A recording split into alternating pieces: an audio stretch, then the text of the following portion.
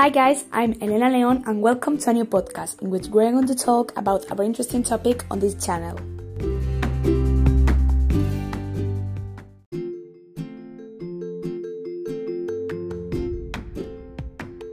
Agent Orange is a mixture of two hormonal herbicides, 2,4-D and 2,4,5-T, that was manufactured for the Department of Defense, primarily by Monsanto Corporation and Dow Chemical. The 2,4,5-T used to produce Agent Orange was later found to be laced with TCDD, a highly toxic dioxin compound.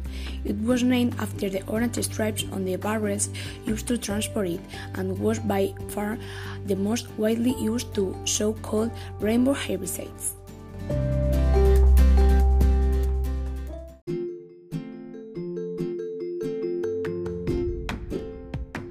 During the Vietnam War between 1962 and 1971, the U.S. military sprayed nearly 20 million gallons, 76 million liters of material containing chemical herbicides and defoliants mixed with jet fuel in Vietnam, eastern Laos and parts of Cambodia.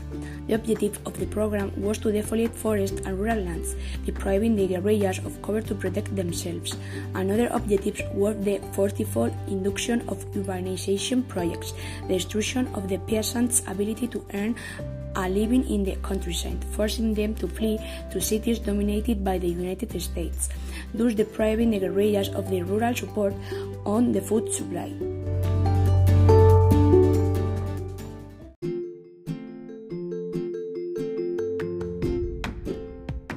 Both Agent Orange herbicides were used in agriculture, due to negligence and haste due to lack of documents during the Vietnam War. This poison was produced with inadequate purification and had high contents in a carcinogenic byproduct.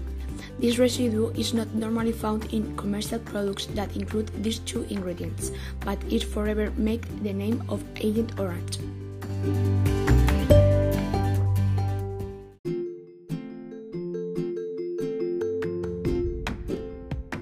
Vietnamese sources claim that 80 million liters of this toxic product were dumped in the space of 10 years not only in Vietnam, but also in Cambodia and Laos during the secret war in those two countries. According to these official sources, close to 1 million people could have been affected in Vietnam since 1961. 3 million hectares and 30,000 villages could have been contaminated by this agent.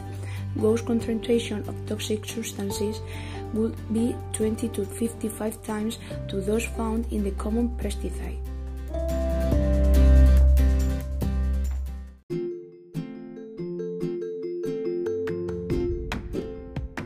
Currently, there are still some 5,000 people, according to official sources, affected by Agent Orange, most of them children whose parents were contaminated and who were born with terrible malformations.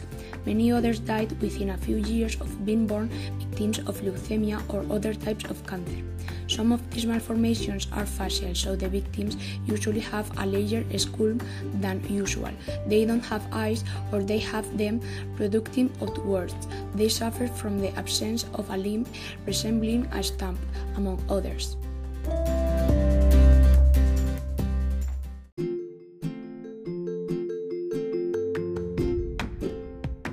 The U.S. government offers modest compensation to its war veterans for health problems such as leukemia, Hodgkin's lymphoma, and Parkinson that are attributed to Agent Orange, based on its presence in Vietnam and the Korean demilitarized zone in specific time periods between 1962 and 1975.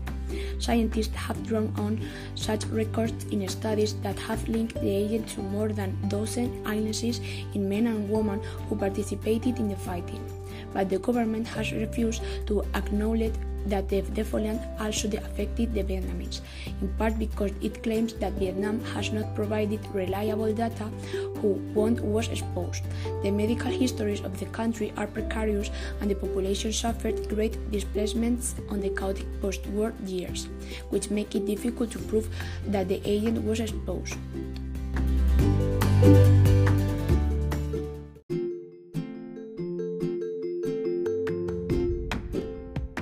In my opinion, opinion, I believe that the Americans didn't have any type of empathy with the Vietnamese and didn't stop to think about the serious consequences that the poison with which they were sprayed could cause posterity.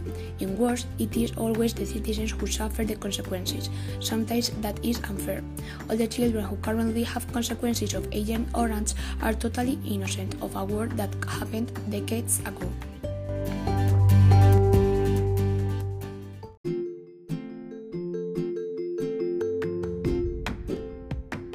To recap, we have seen the Agent Orange is.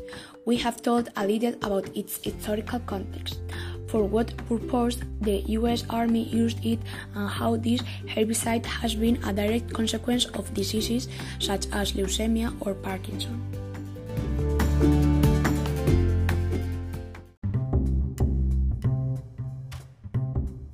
I hope this podcast has been interesting to you and you have been able to learn a little more about this topic.